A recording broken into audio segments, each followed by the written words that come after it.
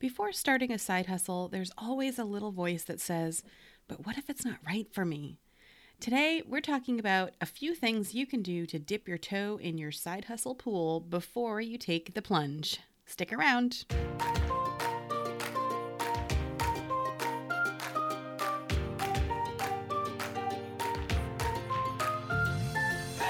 Welcome to Side Hustle Teachers, where we believe that being a teacher doesn't mean you have to be broke or burnt out.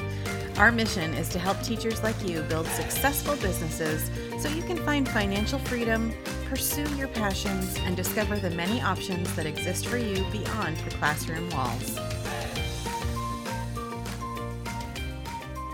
Hey there, welcome back to Side Hustle Teachers. It is Stacy, your host, and I am so excited for you to join us today.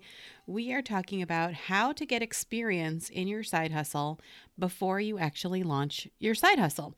Now, a few weeks ago, I did an episode about how there's no such thing as a perfect side hustle. And if you haven't listened to that one, go back. The link is in the show notes, or you can go back to episode 25. But it's a good one because this is a mental place where a lot of people get stuck. And while I still totally agree with that, I think it's completely true. I also know that it's natural to want to take your side hustle for a test drive. After all, you're making a big commitment of time and energy and possibly money. So you want to do what you can to assure yourself that you know what you're getting into. So how can you get some experience and get some inspiration and make sure that you're taking the next right step? Well, that is what today's episode is all about, and I'm super excited to talk about it. Now, before we dive in, I want to mention that today's episode is sponsored by the Edupreneur Academy, the premier membership for teachers who are looking to build a side hustle so they can make more money, follow your passions, and explore career options. So if you're interested in getting started for just $1, you can go to members.sidehustleteachers.com to sign up today. Now, let's dive into those things that I was talking about as ways that you can get some experience and sort of figure out if you're on the right track when it comes to your side hustle. Thing number one you can do is that you can volunteer. You can find an organization that works with the population you want to help or does the kind of work that you want to do and spend some time learning the ins and outs.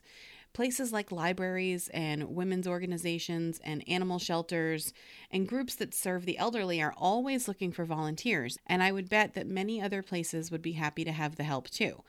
Now, it's important that for any of these things that we talk about today, you go in with an open mind and an inquisitive spirit. And by that I mean, don't just go in and do the thing that you volunteered for. Go in and look at it as an opportunity to scope out how this organization works, all the ins and outs and all the things that you might have to deal with in your side hustle. So, for example, if you are volunteering at an animal shelter, what are some things that you need to know if you want to open your own animal-based service, whether it be dog walking or open a kennel or dog sitting or something like that? What would you have to do? And take a look around, talk to people, ask questions, and do more than expected so that you can sort of get an idea about what this would look like in terms of your business. Now, the next thing you can do is actually get a part-time job. If you want to start a lawn care business, go work for one. If you want to start a cafe, then get a job at Starbucks. You don't want to find out that you hate getting up early after you've opened your own breakfast joint, right? Or that you hate talking on the phone after you've started a teleconsulting business.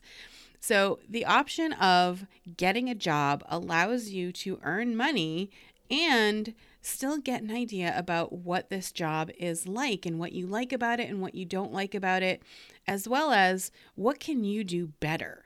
What can you offer that is better than what this person is offering? Option number 3 is to offer your business as a freelancer. So rather than starting a full-blown business, offer your services to individuals as a freelancer. Reach out to people you know or in online communities and offer your services for a reduced fee and get a feel for what you want to do. Now, this is a really great option for consultants and coaches, as well as assistants, because it gives you a chance to practice your skills, to narrow down your niche, and to get some testimonials for when you launch. Through being a freelancer, you can figure out where not only do your skills lie, but what tasks do you enjoy doing most? And then you can build a business around that, as opposed to figuring it out along the way. This way, you're earning income, you're getting testimonials and feedback from people, and you're figuring out where your strengths and interests lie so that when you do launch, you have the strongest business possible. Option number 4 is just to talk to people. And oftentimes we forget about this option because we don't want to be a bother. But if you know someone in the field or in peripheral fields that you're interested in that you can talk to, offer to buy them a cup of coffee and ask them about what they do. You want to make sure that your questions are specific and focused on how you intend to build your business. So, what is their favorite and their least favorite part of the job? This way, you can get some information about what are some of the things that people don't think about before they start a business. You know, the things like accounting and bookkeeping. And, maybe it turns out that they love that, but they're not so crazy about the graphic creation. But these are all little tasks that tend to take up time that people don't think about ahead of time. Have them describe a typical day in their life as a person who does a business like this. Now, if they're a full-time business owner, this might look a little bit different than what you would do as a side hustler, but it's still a good picture about what needs to be done. You can also ask them what would they do differently if they could start over. Knowing what they know now, what would they change from the beginning? All of these are great questions to give you an idea of what to expect when you go into this sort of field or the sort of surrounding fields. Most people are happy to help and share their experience, especially if you're appreciative, and of course, you're not going to poach their clients.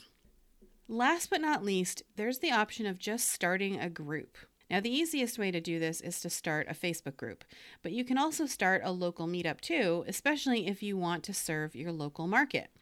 You can just put some feelers out and invite people to join. You don't have to be selling anything, but a group can help you gauge interest and also get info on topics your audience might want to know about. Now, this is key because this way, when you're ready to launch, you have an audience of people who aren't necessarily related to you and are interested just because of the topic that brought them together.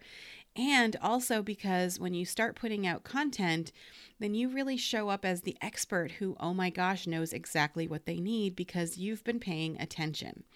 And I'll also point out that being the founder of a group sets you up in people's minds as an expert.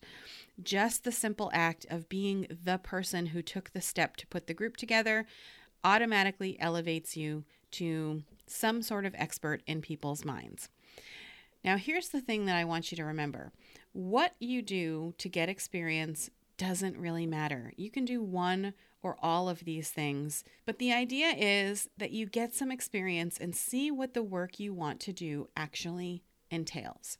And there are a lot of benefits to this try before you buy option.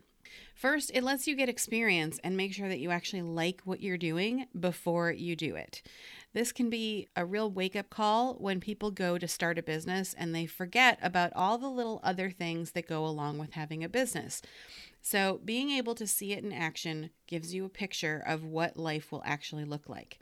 It allows you to make contacts and connections in the field that you're working in. As teachers, we tend to know a lot of other teachers. We don't necessarily know a lot of other accountants or pet sitters or dental assistants or whatever it is that you want to do. Teachers hang out with teachers.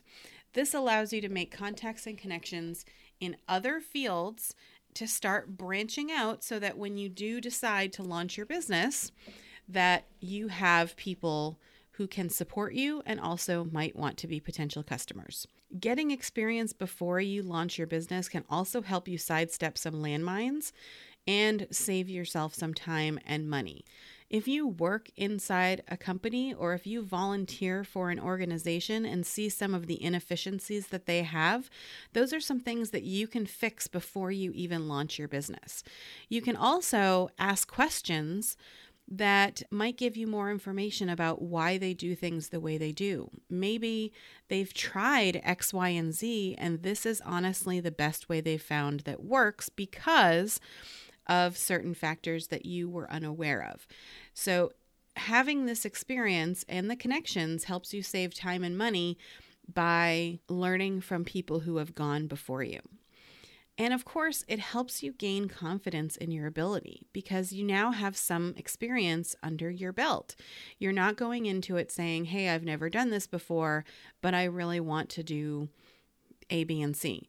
You're saying, I volunteered, I worked at, I talked with, I researched, I have a group, and you can go into your business with a little bit more confidence and clarity in what you are able to do and what you bring to the table. Now, in the end, remember that it is all about taking action. If taking the step of volunteering or working for somebody else is going to get you to start your business sooner, then do it. If that's the thing that's holding you back is your uncertainty about what you're going to get yourself into, then take the action to find out what that looks like, to fill in some of the blanks in that picture. We gain clarity through action, not through thinking. So let me recap really briefly the 5 things that you can do to gain some experience before you launch your business. Number 1, you can volunteer for an organization. Number 2, you can get a job in a peripheral or a similar field. Number 3, you can go freelance and work at a reduced rate to find out what your strengths are. Number 4, talk to people in the fields in which you would like to work. And number 5, start a group to start gaining an audience and start figuring out where people's interests lie. That's it for me, guys. Before I go, remember that the Edupreneur Academy is currently open and accepting new members. You can get started for just $1, and then it is only $19 a month after that. It's a great value. There are a lot of wonderful things about it. You can start on our success path to walk you through getting your business up and running, and then check out the tutorials and videos that we have to help you grow from there. Go to members.sidehustleteachers.com to find out more and to join today. Thank you so much for taking the time to listen today. I know that you're busy and your time is precious, so I truly appreciate you spending some of it with me. If you like what you're hearing, you can support Side Hustle Teachers in 3 ways. Leave us a review on iTunes or Apple Podcasts. Reviews help Apple know we're here and we're helpful so more people can find us. You can share the show with friends and family. Did you know that podcast listenership is growing every single year? And a lot of that is because of recommendations from people just like you. And lastly, join our community. You can find Side Hustle Teachers on all the major social platforms, and we have a very active, engaged Facebook group. Join us. All the cool kids are doing it. In the meantime, I hope you have a wonderful week, and until next time, take care.